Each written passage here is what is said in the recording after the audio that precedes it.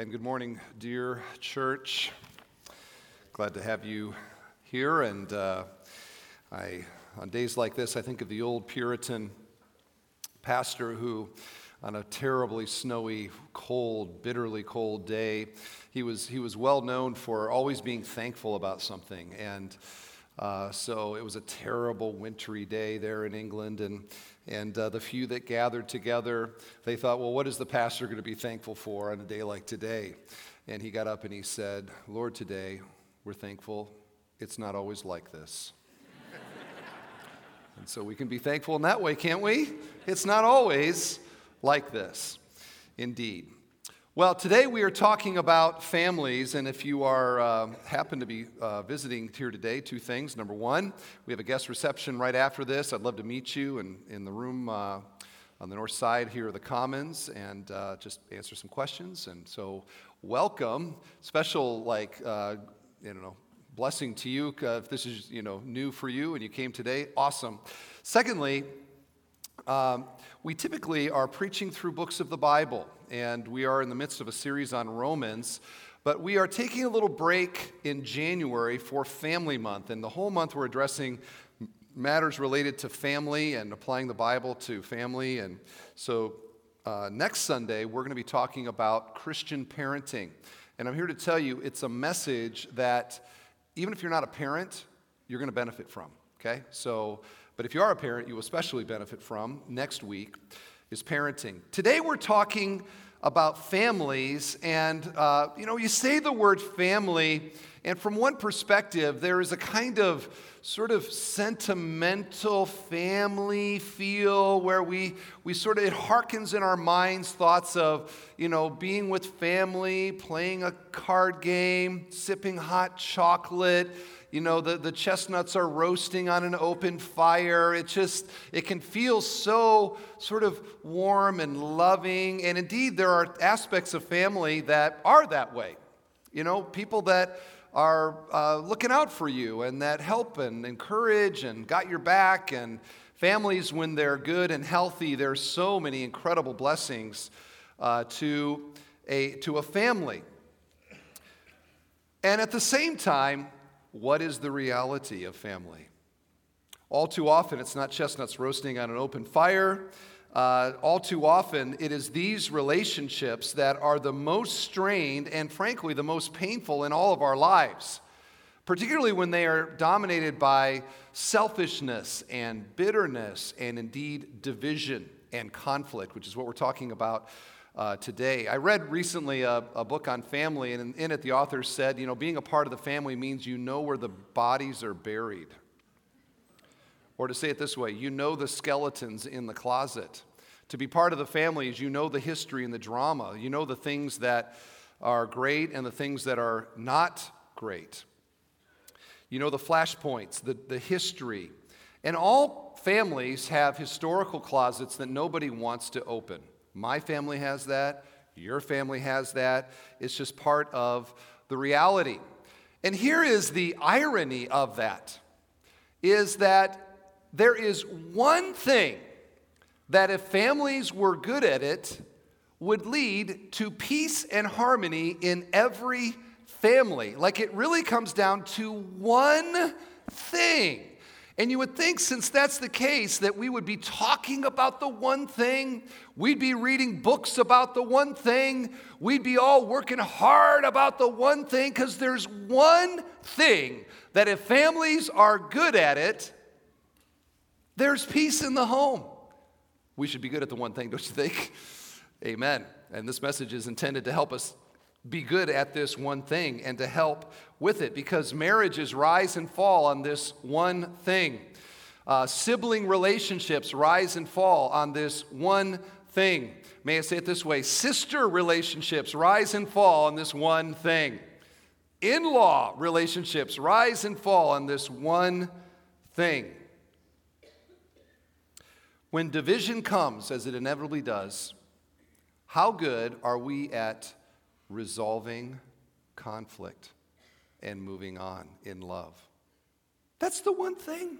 That's the only thing you got to be good at for that family to live together in peace. And so our message today in our family math series, we've done subtraction, we've done addition. Today we're doing division. Okay, the divided family. How do we keep our relationships harmonious? How do we protect them from falling into a kind of toxic relationship? And what does the Bible have to say about it? So I'd like to begin by, first of all, talking about why families divide. Why is there conflict in every single family? I mean, from one perspective, it's amazing that families stay together at all. Like, to be in a family means that you know enough bad about every other family member that if you knew that much bad about anybody else, you wouldn't be friends with them. And yet, these are the people we choose to holiday with and sometimes vacation with and burn vacation days on, is people that we know all of this about them. What do we have in common with these people? Really, it's just DNA, right? It really boils down to that. But even in the healthiest families, there are deep relational problems. Now, as a pastor, I could talk about your family because I know a lot about families here. But it's safer to talk about my family. So how about if I do that, okay? Let's talk about the DeWitts. So if you don't know about my family, I grew up in a Christian home. I grew up in a home. My dad was like Sunday school teacher my whole life. You know, it just always teaching Sunday school, deacon in the church. We were on a snowy day like this, the DeWitts were still at church. That's the family that we were. You know, we always sat third row right over here. That was the DeWitt section, little pew that we kind of claimed as our own. And if you sat there, maybe one week we'd show grace, but the next week you're out. Like, this is our spot. And people just knew you don't sit there. That's where the DeWitts sit. So I have a very wonderful Christian heritage. All my siblings are Christians. My parents are Christians. My dad, longtime leader in the church. My sisters are, leaders in various ways in their own churches. My brother was a missionary in South America for many years. Now he's a senior pastor in Nebraska. You know what I do. And so this is the DeWitt family. You would look at that from the outside and say, with that much like Christian stuff, to be a part of the DeWitt family would be like heaven on earth, would it not? No, it would not, actually. The DeWitt family has conflict. I'll give you one example of this. It's not always like this, but this is one that comes to my mind as I was preparing this.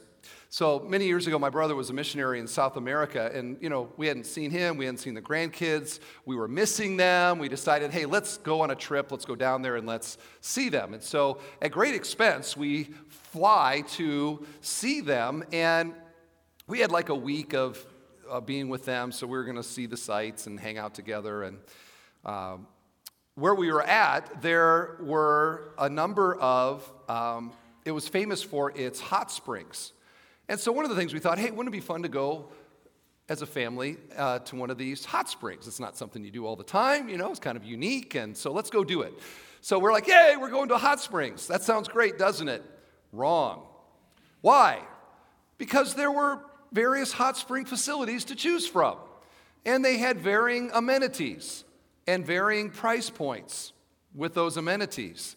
And so there we are in the van trying to decide which hot spring to go to. Again, great, people, Christian leaders and such. Easy, right? No, not easy. One person wanted to go this place, the other person, no, I want to go this place. Certain pastor in Indiana wanted to go to one place, and before long, in the van, it was getting hot. And I remember thinking to myself, I literally had the thought as I was sitting there, wait a second, my dad's a church leader, my brother's a missionary. We're here seeing him on the mission field, for goodness sake. I'm a pastor, and really, this is the way that it is? And that's what I'm saying to you today. That is the way that it is. It doesn't matter what family you're in. You might think to yourself, in the midst of conflict, you want to think that everywhere else it's so much better. And you think, the Johnsons never fight like this. The Smiths at church, they seem so loving and so, everything's so wonderful. I guarantee they never have the kind of drama that we're going through right now. Well, I'm here to tell you, I've pastored for a long time. The better they look on Sunday, the worse they are on Monday. Now, that's not true, but didn't we all feel better just for a second in saying that? Like, just for a few fleeting moments, we thought to ourselves, yes, those other families, they look so good, but they're worse than we are. Okay, so what I'm saying basically is we're all in the same family boat, okay? We're all in the same family boat. We all got drama.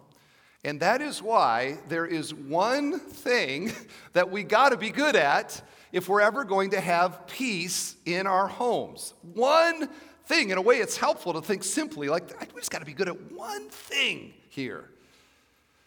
Now, last week we talked about marriage. And I had a man before first service. He caught me at the door and he just wanted to say, I can't tell you how much that was a blessing and was a help. And praise God for that. The justified marriage. And what I did there is I tied in our Romans series in talking about a biblical perspective on marriage. Because if justification says anything to us, especially Romans 3, is that we are all sinners. There is none righteous, no, not one. And so it doesn't matter who you marry, you are marrying a sinner. And justification, that miracle grace of God where He initiates by His grace and declares us righteous by virtue of what Jesus did on the cross, dying for our sins, imputing His very righteousness to us and saying, I'm going to treat you as if you were as righteous as Jesus forever. And that's what we call eternal life. This wonderful promise of justification by faith, the grace of God, His sovereign initiative to save us. What a wonderful doctrine that is. And so we talked about what is a justified marriage? How does justification shape a Christian marriage? It basically forces the husband and wife to look at each other gospelly and to understand you're a sinner. And to look in the mirror and say, I'm a sinner. And I told you how helpful it is in marriage at times, quietly, out of the hearing of your spouse, to think to yourself, I'm a sinner married to a sinner. And that explains a lot of what's going on right now, okay? Now, what I'm going to talk about today, I could have entitled this The Justified Family, because it's basically the same principle applied to family relationships. Because we could think to ourselves, maybe there's that perfect family out there, and I wish I was a part of it. But the Bible comes along and says, there is no righteous families, no, not one. Every family has problems. That doesn't mean that every family has the same degree of problems and the same intensity of problems, but all families have problems. And the degree to which they are able to do this one thing is the degree to which they are able to live together, to dwell together in peace. So justification, to say it this way, is for me, in the moments of my drama in family, is to look at myself and say, I am a sinner, and I am in a family of sinners.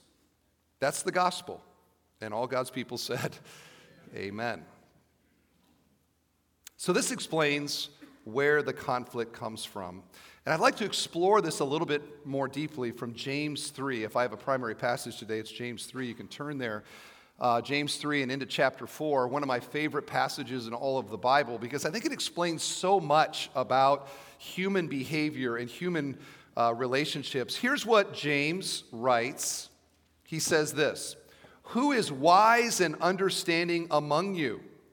By his good conduct, let him show his works in the meekness of wisdom. But if you have bitter jealousy and selfish ambition in your hearts, do not boast and be false to the truth. This is not the wisdom that comes from above, but is earthly, unspiritual, demonic. For where jealousy and selfish ambition exist, there will be disorder and every vile practice. But the wisdom from above is first pure, then peaceable, gentle, open to reason, full of mercy and good fruits, impartial and sincere. And a harvest of righteousness is sown in peace by those who make peace." Amen. So James here is describing really two kinds of wisdom, or two ways of living. And both of these two have two different outcomes. So in the one respect, you have wisdom that he describes as being earthly. Okay, this is wisdom devoid of God, wisdom without God. This is man trying to explain reality without God. This is atheistic, indeed demonic approach to reality. And what James says is the outcome of living this way is selfishness, conflict, and every vile practice and disorder. Maybe that sounds like your family. Say, you know, that's kind of the way things are right now in my family. And this explains why it is that way. I mean this as an encouragement. Notice there's two ways of doing this, one that leads to really bad things and one that leads to peace. And that means that your family, if it's experiencing disharmony, is operating according to principles that if changed, or wisdom if changed, can actually experience peace. Your family does not have to be the way that it is. Okay? Do not give up hope that things can change and things can improve by the grace and the help of God. Now, James goes on, explains why these conflicts happen. What causes quarrels and what causes fights among you? Is it not that your passions are at war within you? You desire and do not have, so you murder. You covet and cannot obtain, so you fight and quarrel. You do not have because you do not ask. So James says here that the source of all of this drama that we have in our families, as much as we want to say, it's my father-in-law, it's my sister, it's my brother, it's my mother-in-law. No, you know where all this drama comes from? You know the problem in my family? It's me. Desires and passions that I have within me. The Greek word here is for desire is that passions, okay? Strong passions, strong desires, which in and of itself is not wrong. God has strong desires. The problem with our strong desires is that they are selfish. They are prideful. And therefore, he says, you have something and you don't get it, and so you murder. You want something, you don't get it, you fight and you quarrel. These are the outcomes of these strong desires. I wonder if you think about the latest conflict you had in your family, maybe with a sibling. Would it not be somewhat summarized in the fact that you wanted something and she wanted something and it didn't go well? Okay? That's a fairly good summary for most of the conflict that we have. I think of things that Jennifer and I are dealing with our 5-year-old and a 3-year-old daughter in a parenting sense. Because we are working with them right now a proper response to the word no. It's a simple word, like 2 letters. Little bitty word, no. Massive problem, though, if you're 5 and you're 3. Because they have strong desires within them. They want what they want. And so when we tell them no, the reaction right now is predictable, right? There's a sort of scrunching of the face, right? Flushing of the cheeks, tears from the eyes, and out comes like that. They have something, they're not getting it. How do they respond? That's how they respond. Does that sound like a family gathering for you? Just a whole bunch of people going, wah, wah, wah, wah. Everybody wanting what they want and mad when they don't get it. Where does the conflict come from? It comes from within us. In fact, here he says it in a far more sinister way. You desire and do not have, so you murder. You covet and you don't get it, and you fight and you quarrel. Is James saying literally you people are murdering each other? No. But every murder starts with me not getting what I want. I've had a few experiences here over the years with murder and attempted murder. I remember one family that came to our church shortly after an experience where the son-in-law and the daughter-in-law were firing a gun at their parents through a door to try to kill them. How do you pastoral counsel something like that? I remember another experience. A man in our area was murdered, and they didn't know who did it and how it had happened. I performed the ceremony, huge funeral, one of the biggest we've probably ever had here. And the wife and the children sat here, adult children sat here, right here in the front row, mournful and sad, and everybody was sad, only to find out in the weeks that followed, they had actually murdered him. Now, whatever happened there, I guarantee you it didn't start with murder. It started with, you want what you want, and you don't get it. And so the seeds of these violent actions towards each other begin with these desires within us. You desire and you do not have. So you may not be at the murder stage in your family conflicts, but the seeds of it are always the same. And so many families, because they're not good at the one thing, they sort of exist on this emotional simmer where all it takes is a little poof and then poof. And you're like, where did that come from? Right? Wait, hot springs. Like, why are we so mad about hot springs? Well, oftentimes there's a simmer just waiting for something to be a catalyst. And all of a sudden here it explodes. I remember my mom, she used to can vegetables growing up. We had a garden and we'd pick them and snap the beans and the this and the that's, and she would do it. And I remember that canning thing. What's it? Pressure cooker. The pressure cooker sitting on that stove and it's like this. And it was always like the house is about to explode, right? If something doesn't go quite right here, kaboom! And it's a picture, I think, of families. Like if you listen carefully, is this in the background of your family? Is there this like rattling going on? Pressure. This explains most family reunions, which sound great in theory, until you realize that you have to do a seating chart to make sure that Uncle Fred doesn't sit by Aunt Mabel. Because we all know what happens when they get near each other.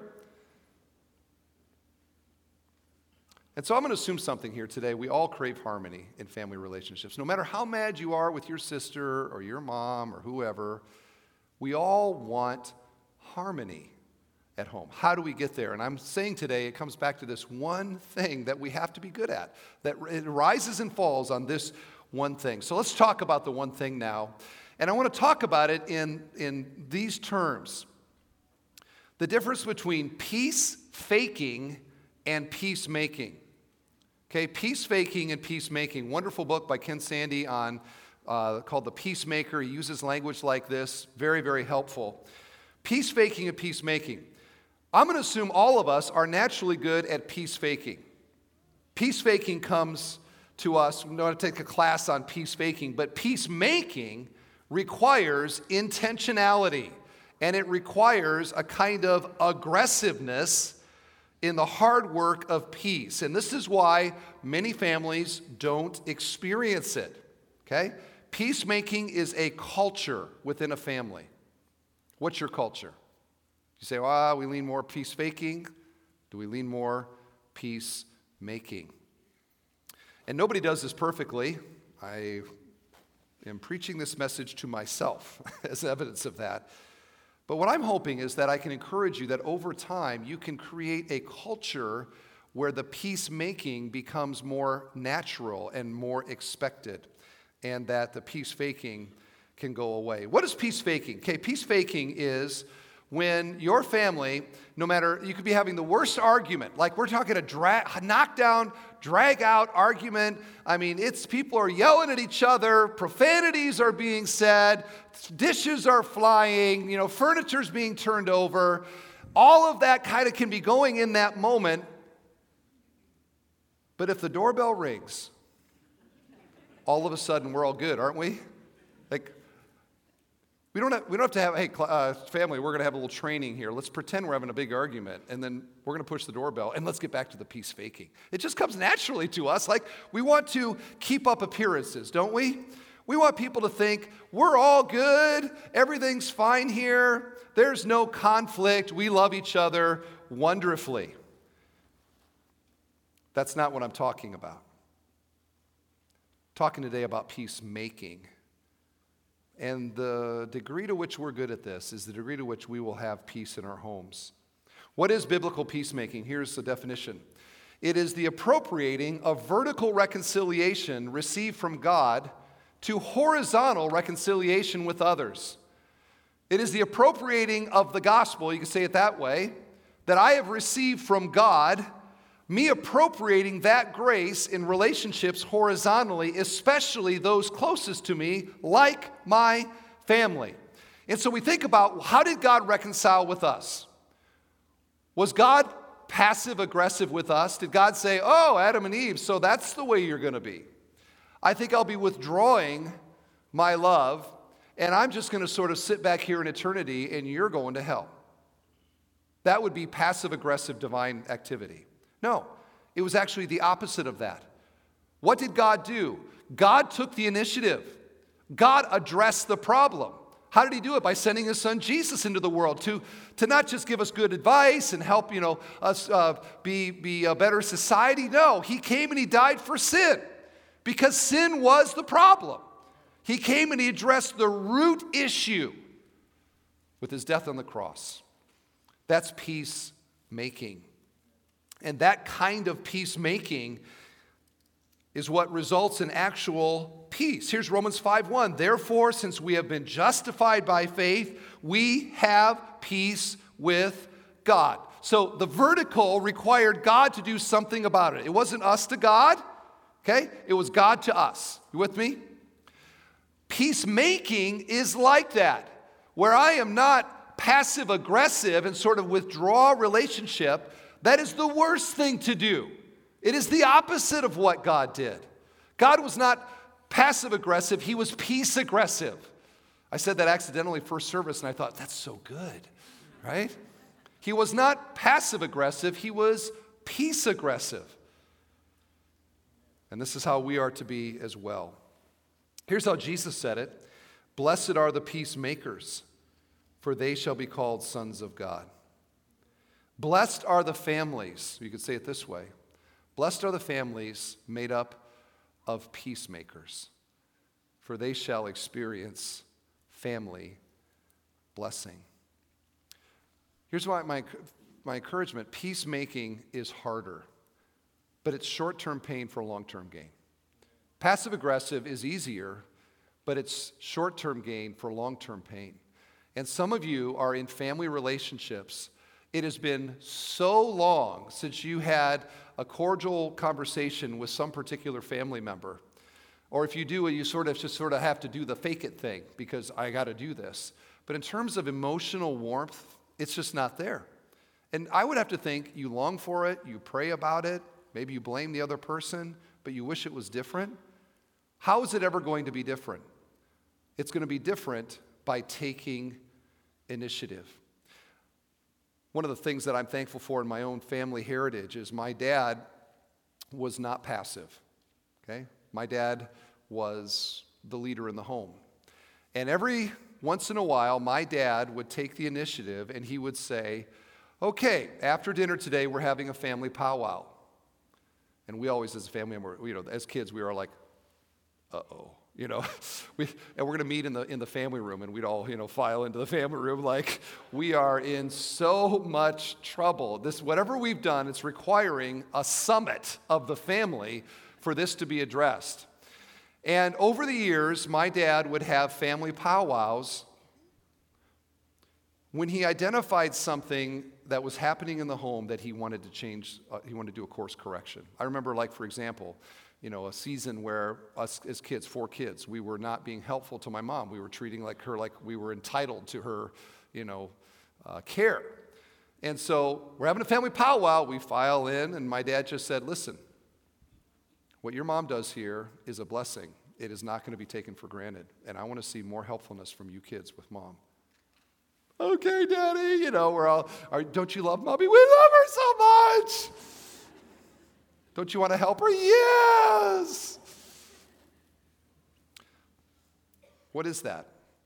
That's caring enough about your family to lead and in particular men, if I could on this point, challenge you. You are the shaper of culture in your home. And too many of our men are passive when they should be aggressive. And by aggressive, I don't mean domineering. I just mean taking initiative. Your family is worth taking initiative and addressing whatever is causing the disharmony. Have a family powwow. Maybe even in light of this, today, tonight, you could say, well, let's give this a try. Let's have a family powwow. How are things going in our family? What are a couple practical things that we could do to improve it? And I've got one suggestion to get us going. And just shape the culture of your home. This is peacemaking. Works on lots of different levels. I would encourage you to do it. So how do we do this? And so the rest of the message today is just talking about how we peacemake with fellow sinners. Here's the first step. Number one, the Bible urges us to bear with one another. To bear with one another. Here's Colossians chapter 3. Bearing with one another, and if one has a complaint against another, forgiving each other, as the Lord has forgiven you, so you also must forgive. Paul makes it ethical there. Wait, you say that you've been forgiven by God? You must forgive. Like you don't have a choice. You don't forgive. Have you actually received the grace of God? So we bear with one another. What do we bear with in families? We bear with the daily annoyances that personality quirks and preferences and ways of doing things, that every family member has their own little idiosyncrasies that over time become so incredibly annoying that with God's help, we simply bear with it, okay? We're not calling a summit over it, We're not going to pastoral counseling over it. We're not posting on Facebook our complaints about the family members' personality idiosyncrasies. We're just bearing with it. And probably 99% of the things that could create problems in a family should just be loved anyway, and we just hang in there with each other and we bear with it. You might say, well, give me a Bible verse for that. Do unto others as you would have them do unto you. Do you really want your family to have summits over your idiosyncrasies? Or is it just the other family members' idiosyncrasies that you think need to be dealt with? And all of a sudden you realize the shoe's on the other foot. Wait a second, I need my family to think that my little quirky things are sort of okay and sort of fun because it's part of how God made me. But your things, these are big problems. It's like we want them to be gracious towards us. And here's the thing. Every single person that you could ever be in a family with has things about them that over time would annoy you to death. Everybody has them. Unless we're talking about the pastoral staff here. No. We all have them. And Jennifer said, amen. Okay. And bearing in love is good, especially when people bear with us. Okay? So sometimes when you have conflict or those little sort of dust-ups, it's good to just agree to disagree. It's okay. I don't have to win every argument. I don't have to change you into the person I think you need to be. It's a broken world. We're all sinners. Let's just go on for Jesus. Amen. It's really great for unity in the church, by the way, as well. Okay? So that's the first one. You got it? Bear with it. Just bear with it. Stage 2, now we're escalating here, is cover it. Cover it. Here's what 1 Peter 4:8 says. Above all, okay? Above all, Peter writes, keep loving one another earnestly, since love covers a multitude of sins. Notice, Peter here, we're not talking about annoyances. We're on the level of actual sin. And Peter here doesn't say, if you identify any sin in another person, then you'd better, it's time for the summit. It's time for the confrontation. No, there are things that are on the level relationally, that we see in the other person, that are things that we need to allow love to cover. Okay, we've talked here about it like stretchy love, like a rubber band that stretches over those things like God has stretched over my junk. Okay? Not everything rises to the level of confrontation. And you might be like, well, how do I know if I confront it or if I simply cover it? Well, here's how. If you, over time, cannot look at that person without thinking about the offense, you probably need to confront it. If this thing is rising to a level that you cannot, enjoy an evening with this person, you can't sit next to them, it needs to be talked about. But there are tons of things that don't rise to that level. In fact, if you are constantly pointing out these level of things in other people's life, you are actually coming across as petty, right? What does Jesus urge us to do? Here's what he says. You hypocrite, first take the log out of your own eye, and then you will see clearly to take the speck out of your brother's eye. So if you're here and you're like, I am on the lookout for sin everywhere I see it, and I'm going to confront it no matter where I see it. Jesus urges us to take the radar discs and point them on ourselves. Be a full-time sin inspector of me. And now, maybe from that perspective, I can see the speck in my family member's eye. Friends, God is gracious towards our sin. Aren't you glad that, it's not like every time we sin in the course of a day, God's just like, okay, you are vaporized right now. He bears with our immaturity. He bears with our lack of sanctification. He desires us to grow. This is not excusing sin. But in family relationships, there are things that we can cover in love. Okay, so bear with it, cover it. Here's the third, escalation, is to confront it. And this is, I think, the hard work of active peacemaking. Because our instincts are to be passive-aggressive. And what passive-aggressive does is, it does the opposite of peacemaking. It, rather than engaging with the person, it withdraws emotionally from the person as a kind of punishment. Okay? I am the judge. And God is not capable of making this wrong right, so therefore I am going to be judge and jury, and I'm going to put you in relational jail. And when I deem it appropriate to let you out, I will engage with you emotionally again. This is not biblical. It is itself selfish. And it's the opposite of what Jesus commends to us in Matthew 18.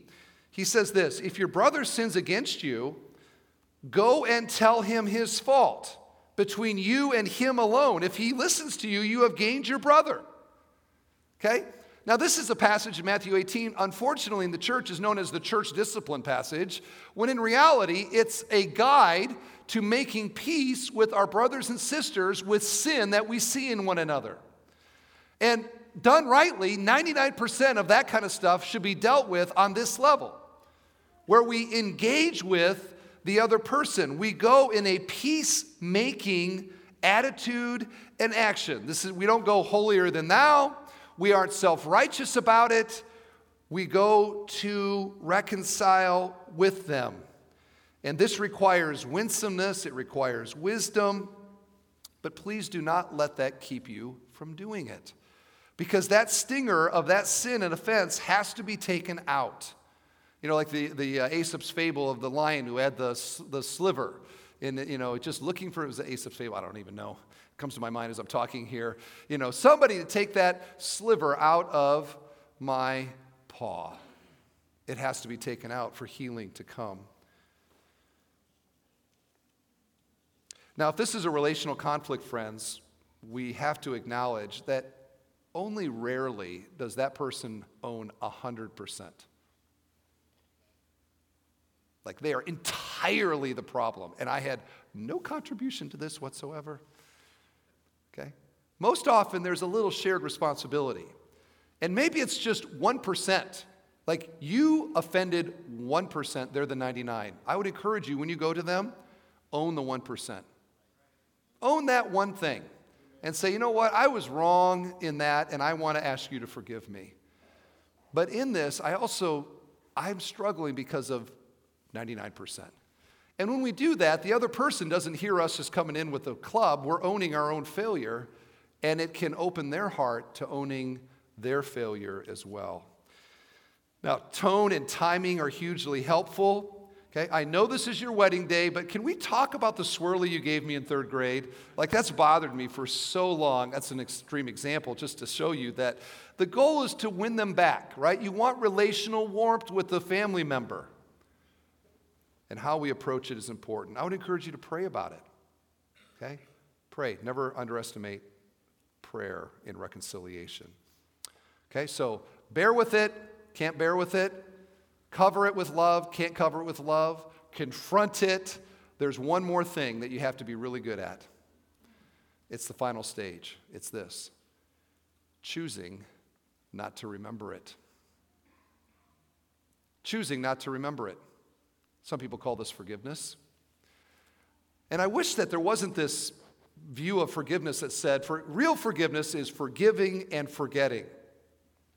Because God is the ultimate forgiver, and in a sense, He never forgets anything. He is the all-knowing God. Like if you right now could say to God, God, did you know that David and Bathsheba, they had this sin thing? It's not like God's in heaven going, what are you talking about? Right? It's in the Bible. Okay? God knows that David and Bathsheba had this very famous sin. What is forgiveness? Forgiveness is when I, by the grace of God, choose to not hold this against the person anymore. I may not forget it. Some things that happen, you may never forget.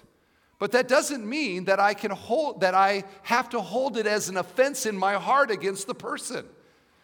And the grace of Christianity and the gospel is that it enables me with the same grace that God has bestowed to me with all of my junk, to look at the junk, this much smaller junk of my brother, sister, mother, father, and to apply grace and to forgive and to say, you know what?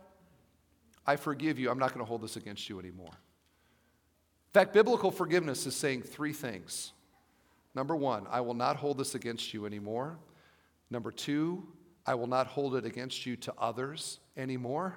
I mean, you understand that? If I say to you, I forgive you, and then go have lunch with somebody and say, can you believe what they did to me? That would be hypocritical, right? That's not forgiveness. I'm not going to hold it against him to other people. And thirdly, I will not hold it against you in my heart anymore. To get this, I think we have to frame it in terms of forgiveness. And here's a very practical thing, families. Parents, teach your kids this. Model it in your own relationships.